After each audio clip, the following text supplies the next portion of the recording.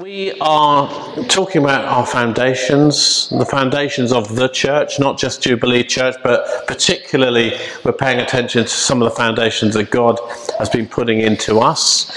And we're working through the book of Ephesians, and strictly speaking, we should be in chapter 5 and talking about the importance of good relationships as part of our foundation. Maybe we'll come back to that after Easter, but in view of the current emphasis and where it seems that God is leading us at the moment, I just feel like we should look at chapter 6 and the command to stand, to put on the whole armour of God. So that's where I'm going to start today, and over the next few weeks we're going to be looking at that, and we want to teach you how to fight. That's kind of the emphasis that we feel at the moment, how to wrestle in prayer, how to be powerful in God and defeat the enemy. And this is the right and the calling of every believer. It's not just for professionals, professional Christians. Every one of us is involved in battle. Anybody? There's contention, there's resistance, there's conflict, there's intimidation, and whether we realize it or not, and some of us don't. Even professionals. I was talking to a leader of a church a little while ago, and he was describing a whole series of things that were happening to him. These strange feelings of inadequacy, wanting to run away, wanting to give up, feeling useless every day. And he was going on and on with this list, and I said, you need to take authority over that. You need to rebuke the enemy and tell him to get off, because he's in your head at the moment and he's trying to take you down. And he said, what? How do I do that? Because not only did he have no consciousness of spiritual opposition, he didn't really know what to do about it. I thought, Lord, we need to know what to do about it. We need to be able to recognize these things. And so I just led him through some prayers right there and then. And he said, I feel so different. Funny that. But would you recognize, would you know what to do? What does spiritual opposition feel like to you? Would you know what to do about it? Would you know how to help somebody else with it? Well, that's what this series is about, so hopefully you're going to get to know over the next few weeks. Let's just read Ephesians chapter 6, verses 10 to 17. Church, be strong in the Lord and in his mighty power, and put on the full armour of God so that you can take your stand against the devil's schemes. Because our struggle isn't against flesh and blood, it's against rulers, against authorities, against the powers of this dark world, and against the spiritual forces of evil in the heavenly realms. So you're going to need to put on the full armour of God, so that when the day of evil comes, you may be able to stand your ground. And after you've done everything, stand firm then, with the belt of truth buckled around your waist, with the breastplate of righteousness in place, and with your feet fitted with the readiness that comes from the gospel of peace. And on top of all this, take up the shield of faith, with which you can extinguish all the flaming arrows of the evil one. And take the helmet of salvation and the sword of the Spirit, which is the word of God. Yeah. Thank you for your word, Lord. Thank you for teaching us. Yeah. Thank you for not leaving us in the dark, for telling us of what's going on, what on earth is going on. Thank you for that. Thank you for the church. Yeah. Thank you for Jesus. Thank you for what you're doing amongst us, Lord. Now just come and teach us, Holy Spirit, in Jesus' name. Amen. Amen. So over the next few weeks we're going to look at the different parts of the armour of God, just because it's a good way of talking about this. We're going to look at each separate part, but today I want to focus on the command to stand, the enemy that opposes us, and how we can defeat him with truth. Three things: the command to stand, the enemy who opposes us, and how we can defeat him with truth. But first of all, I want you just to note this. The whole passage is in the plural. Did you notice that? The command to put on armour is to the whole church. It's about the whole church coming together because we're better together than we are apart. We're stronger together than we are when we're alone. And so in the church, there's spiritual protection for every believer. Just wanted you to notice that straight off. And the other thing is Paul's exhortation, be strong in the Lord and in his mighty power. This again is to the whole church. And guys, you have to realize it isn't something that we've got to work up. It's not something we actually have to do. It's something that we already are. Be strong in the Lord and in his mighty power, because when we are church together, we are continuously empowered by his presence, which is his mighty power. We actually encounter him when we gather. He makes his home amongst us because why? We're the dwelling place of God on earth. That's what the Bible teaches us. So right away we can see that anything that leads to broken relationships, division, or separation puts us at risk. You know, if we can be offended, if we withdraw, if we are isolated, then the wolf gets in amongst the sheep and bites a whole lot of well-meaning people. And too many times the issue in churches is to do with this. Leadership teams fall out with one another. There are power struggles, there are personality clashes, because, you know, if the enemy can get us to fight one another, we can't be united against him. That's his plan. Get us fighting one another so that we have no idea what's going on. And that's his plan. He wants to bring division. So we need to guard our relationships with one another. We need to be careful how we speak and act to one another and keep short accounts in resolving things so that we put on our armour of God, and that protects us against demonic attack. It's one of the reasons why honour is such an important value for us. We want to speak well of one another. We want to honour one another. We want to call out the good in one another. We want to honour one another. So important. Separation is another part of this. It's different to division. It affects us individually. Ever wondered, or is this just, I just felt, when I wrote this, I thought, is this just me? But here we go. Ever wondered why you don't want to go to church when you're going through a hard time? How you want to avoid other Christians when you're struggling? When actually, we should be doing the complete opposite. Yes, true. Ever battled to come to church, anybody? Yeah. Yeah, even the leaders battle sometimes to come to church. And that's because we are more easily beaten up when we're lonely. Absolutely. Deceived when we're isolated. Depressed when we're out of relationship. It's true. We need one another. True. Look around. Say, I need you. We actually need one another. We are designed for family, for connection. And do you know what? In this place of unity, the Bible tells us that God commands a blessing. Yeah, absolutely. Isn't that wonderful? All we have to do is just get together and he blesses us. So this is where Paul's command comes in, to stand. This command is to stand together.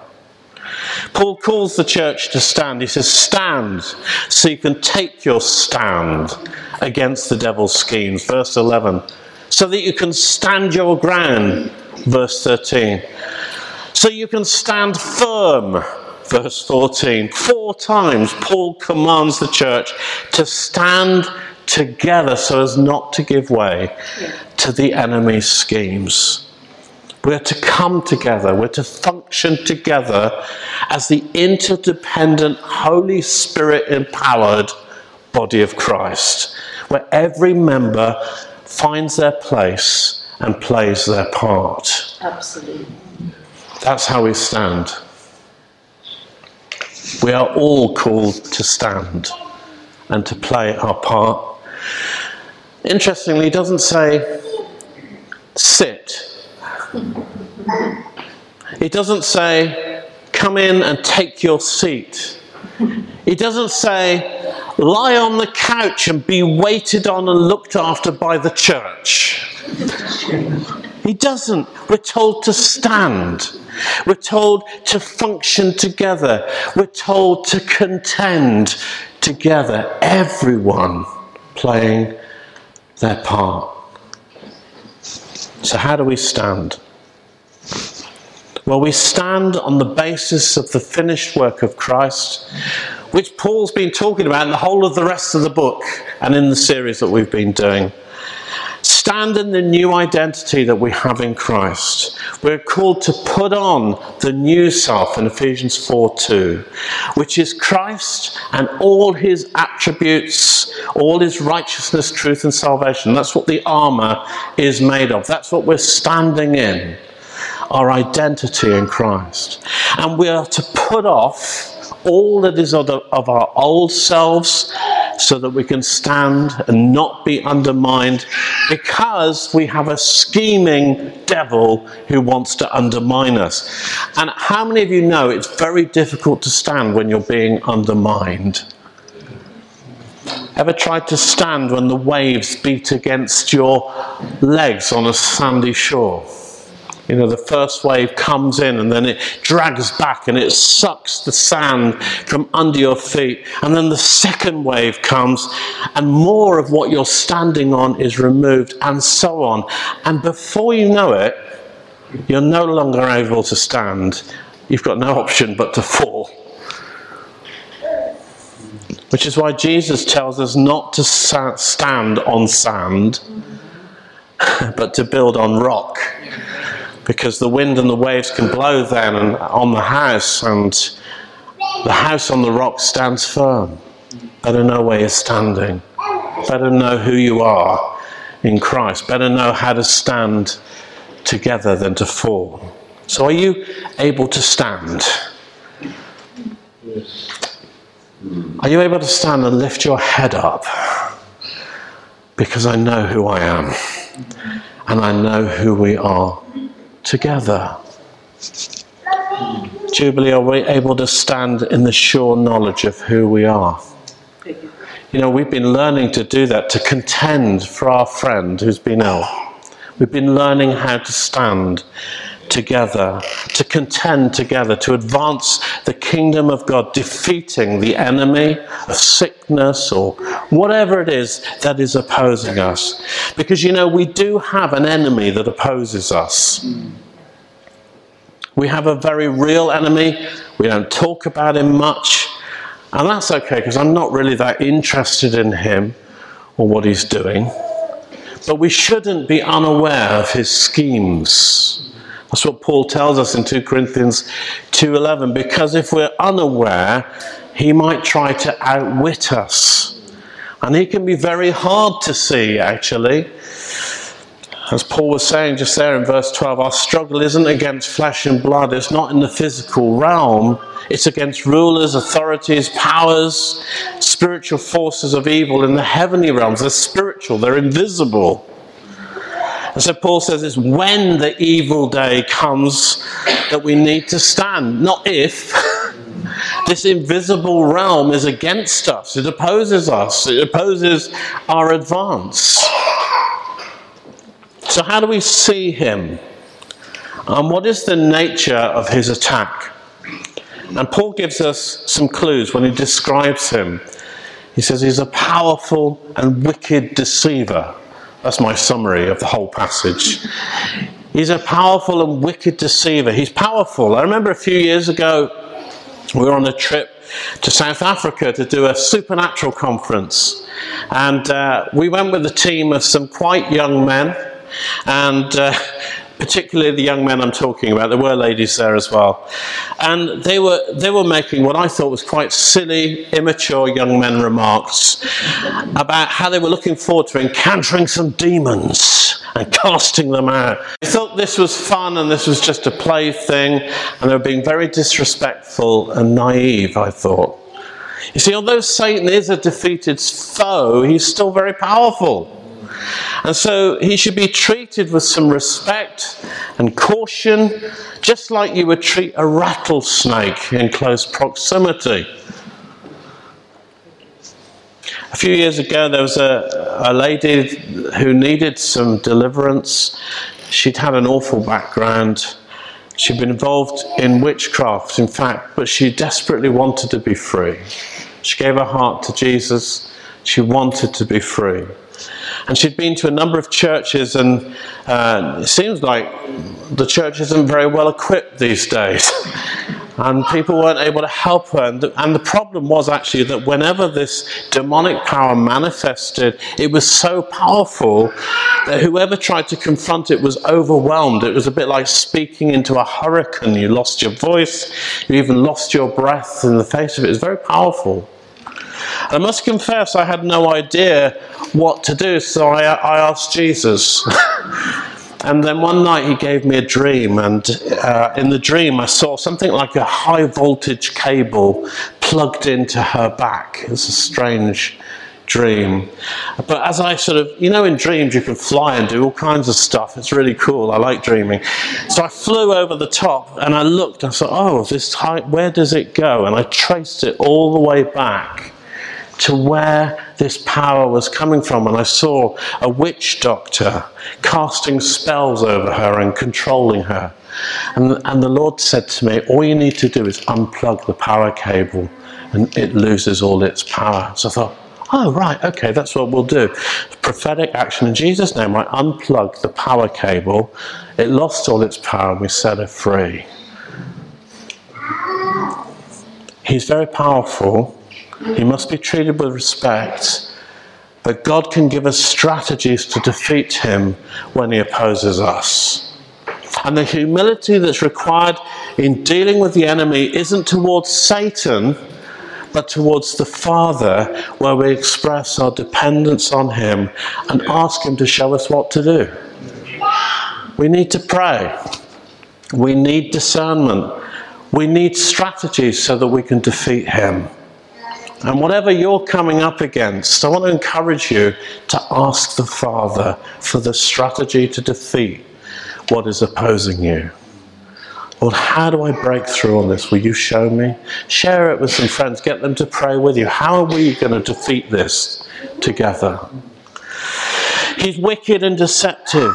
It's very easy to identify evil when it hits us between the eyes. Even the media will call it out sometimes. So this was an evil and despicable act. And there are plenty to choose from in the world today. But more often, the wickedness that we encounter is more subtle than that. It grows in hearts and minds like bindweed. And then it limits us, it hinders our growth, so that we never come into all that God has called us to. Verse 11, put on the full armour of God so that you can take your stand against the devil's schemes. And this is the nature of how he works.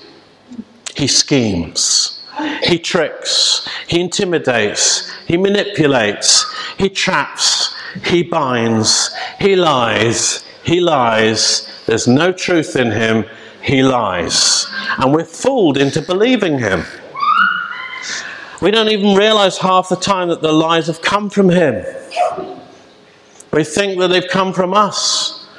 Or perhaps they've come from our parents. Or perhaps they've come from the bully at school all those years ago. Our own thoughts or ideas. Whereas actually, their source is spiritual. The weapons of our warfare are mighty in God for pulling down strongholds in spiritual realms. Satan is a liar. If the devil can hijack our faith and get us to believe lies instead of truth, then we're bound. It's a really shocking thing. I realised this a few years ago, that everybody, whether you're a believer or not, that's a contradiction in terms from what I'm about to say, everybody lives by faith. Yeah. Not faith in God, perhaps, by faith in what they believe in. There you go, there's the contradiction. Because you see, faith, what I believe in, is a very powerful force. And if you doubt this, then imagine for a moment that you wake up one day with a terrible pain. If you're a man, I'm going to be completely sexist now. If you're a man, you will live in denial for many days. You will suffer in silence with the occasional grimace. Just wait. But in your head, man, all kinds of inventions go on. For several days, I convinced myself I was having a series of heart attacks. Eventually, I convinced myself I was about to die.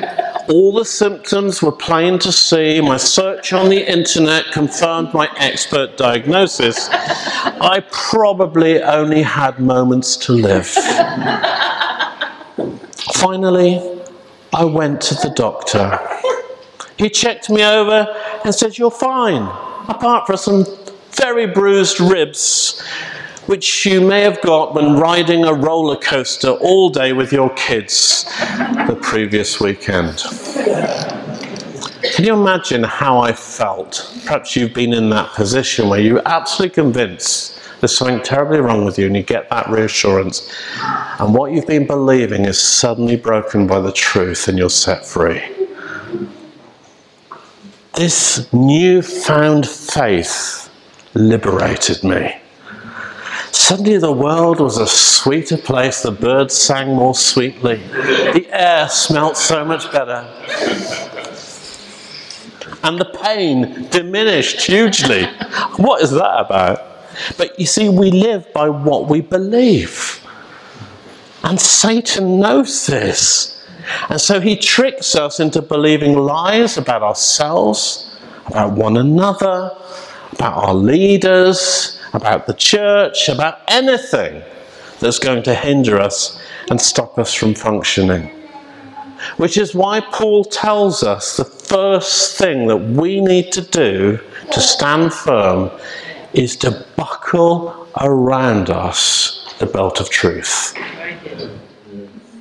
Stand firm, verse 14, with the belt of truth buckled around your waist. The belt of a Roman soldier in Paul's day wasn't like my wimpy leather strap right now. It was 4 to 6 inches wide, heavy metal and leather, very thick. It had a protective piece hanging down the front to protect the soldier's lower parts, and the belt held the soldier's sword and other weapons and food and water as well, and most importantly it held the breastplate in place. So you can see it covered the most sensitive parts of that soldier. It was an essential part of the armory. And so Paul listed it first. Because you see, without the belt of truth, we're lost. The schemes of the enemy will surely overpower us. If we're believing lies and not truth, we are already lost. So we defeat him with truth. Truth is the antidote to lies. Truth will literally and experientially set you free. Whereas lies undermine our ability to stand. Let me give you a few examples of the kind of lies we're tricked into believing and some truth to counteract it with. I'm just going to go through it. If you want to close your eyes and think about this or whatever, just let this wash over you.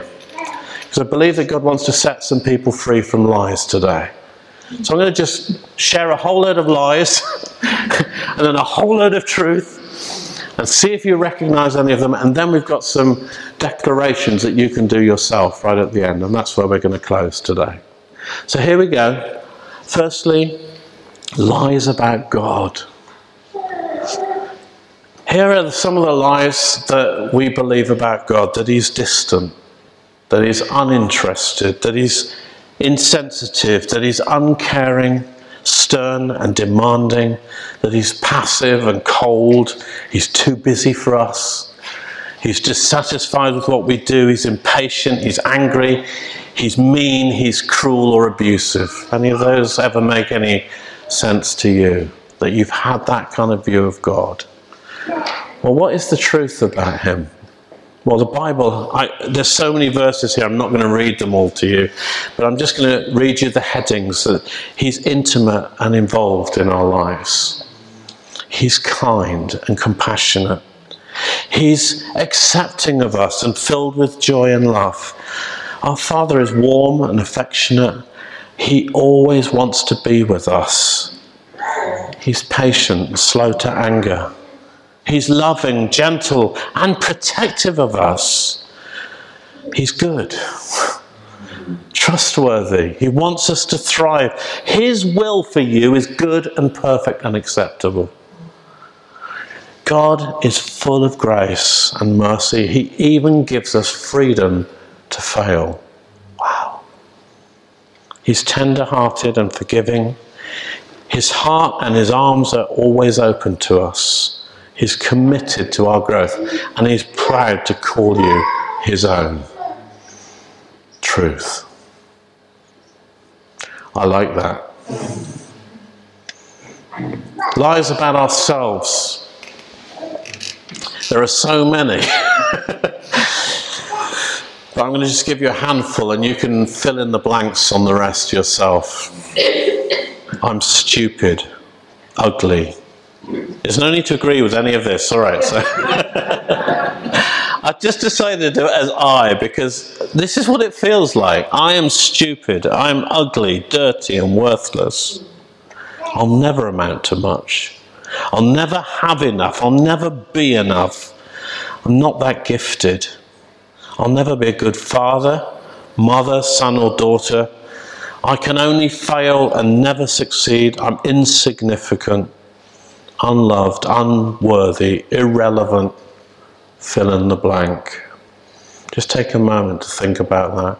What are some of the lies? Ask the Holy Spirit, what are some of the lies that I've been saying about myself, believing about myself? Just take a moment.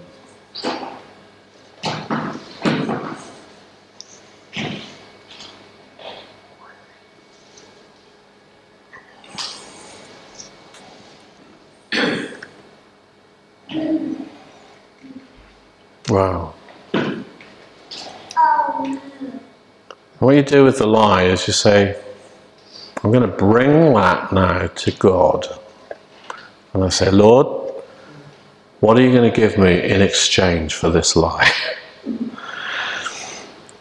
This is a good exchange.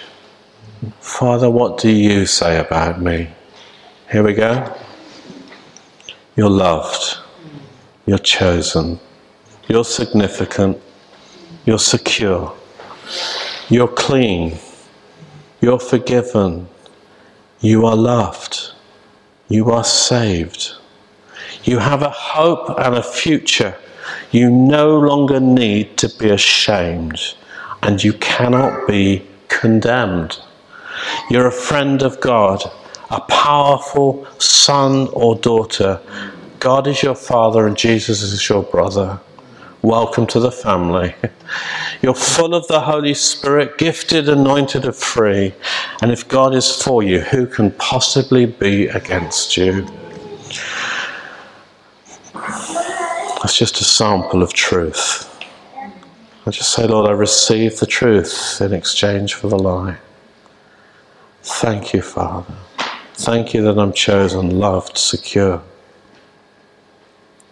Thank you that I'm clean, I'm forgiven, I'm safe.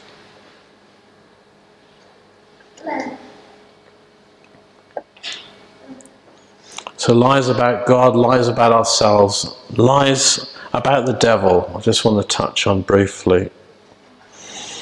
Because, you know, if you believe that the devil is more powerful or equally powerful to God, you're going to struggle to take authority over him. And so he will wreak havoc in your life. He will use your very own faith against you. You know, fearing Satan and his demons gives him power over you. So here's the truth. You don't need to fear him. You only have to resist him and he flees. he has to flee. That's what James chapter 4 verse 7. I remember once as a teenager, I was up late one night and I was praying, and I was lying on the floor with a quilt over my head, and there was suddenly, as I was praying, it was in the middle of the night, pitch black, and there was an awful feeling of evil suddenly enter the room. It was very frightening. It's an evil presence. And I was very frightened in that moment. And I said, Lord, what should I do? I don't like this, don't like this, don't like this, don't like it. It was like a bad dream, but I was wide awake. And he said, just point at it and tell it to go. So I pointed somewhere in the region. I had the quilt over my head, lying on the floor, and I just looked up. In Jesus' name, go away! And my windows rattled, and there was the running of feet as this thing, whatever it was, ran for its life. That was a turning point for me. My finger is very powerful. How's your finger? Sword of the Spirit. Jesus says, I cast out demons by the finger of God. Submit to God, resist the devil, and he will flee. First thing you do, submit to God. And then resist the devil. He has to flee from you. You see, the truth is our God is far above all principalities and powers, and everything is under his feet. We've been reading that in the book of Ephesians. Dave Devenish, who wrote an excellent book on spiritual warfare, said, we do not live in a dualistic universe where equally matched powers of good and evil struggle for supremacy. Marvel Comics, eat your heart out. God is sovereign. His ultimate victory is not in any doubt. You know, we watch these superhero films, and they give us the wrong message. Good just about, by the skin of its teeth, within the last few minutes of the movie, succeed. It's not like that. God is in a whole other realm of power and authority. He's seated on the throne. He's not pacing about, wringing his hands over what the devil's doing or what's happening in the world. The psalmist says in Psalm 2, 4-5, that the one enthroned in heaven laughs. The Lord scoffs at them. He rebukes them in his anger and terrifies them in his wrath. Want to get a good picture of what it's like? The battle between good and evil. God laughs. And sometimes I think we need to lean into heaven and hear the laughter of God when we see some of the things that is going on in the world. And from that place we exercise authority. Amen? Okay, so that's it. That's the message, really. I just felt like it would be good to give you an opportunity, and I'm going to send out an email handout. Bernice, thank you for helping me with this, because I've been away this week. She's very kindly put some together, some of the common lies and truths and with some instructions on, I renounce the lie that, and then the truth on the other side. I joyfully accept the truth. And I'm not going to lead you through this, but there are 2 pages of them. I just want you to muse over them and just declare them. And if you want to get with somebody next to you, because we overcome together. I don't want to make you feel awkward with that. We will send out a handout this week. There's even more lies and truth that you can use as an antidote in your own life. I believe God wants to set us free from some lies that we've been believing. Remember, it keeps coming up, actually. Remember last week, Psalm 23 that Rita read? And he anoints my head with oil. Why? It keeps the flies and the lies away. He anoints my head with oil to keep the flies and the lies away. He wants to anoint our heads with oil so that we can live in truth and defeat the enemy and break the hold of lies over our lives. Amen. There you go. I'm going to pray for you, and then I want to just leave you to take a few minutes. Just read them out. That's the other thing I've learned. You can't rebuke the enemy in your head. He can't hear your thoughts.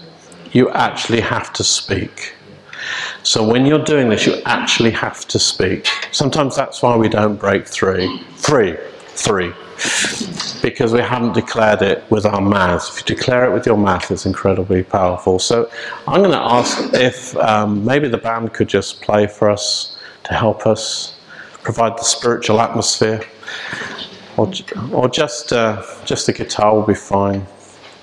You're so anointed, man. Just come out and David's harp. Let's just stand together a minute, and then I'm just going to give you a few moments to just work through some of these. Let me just pray for you.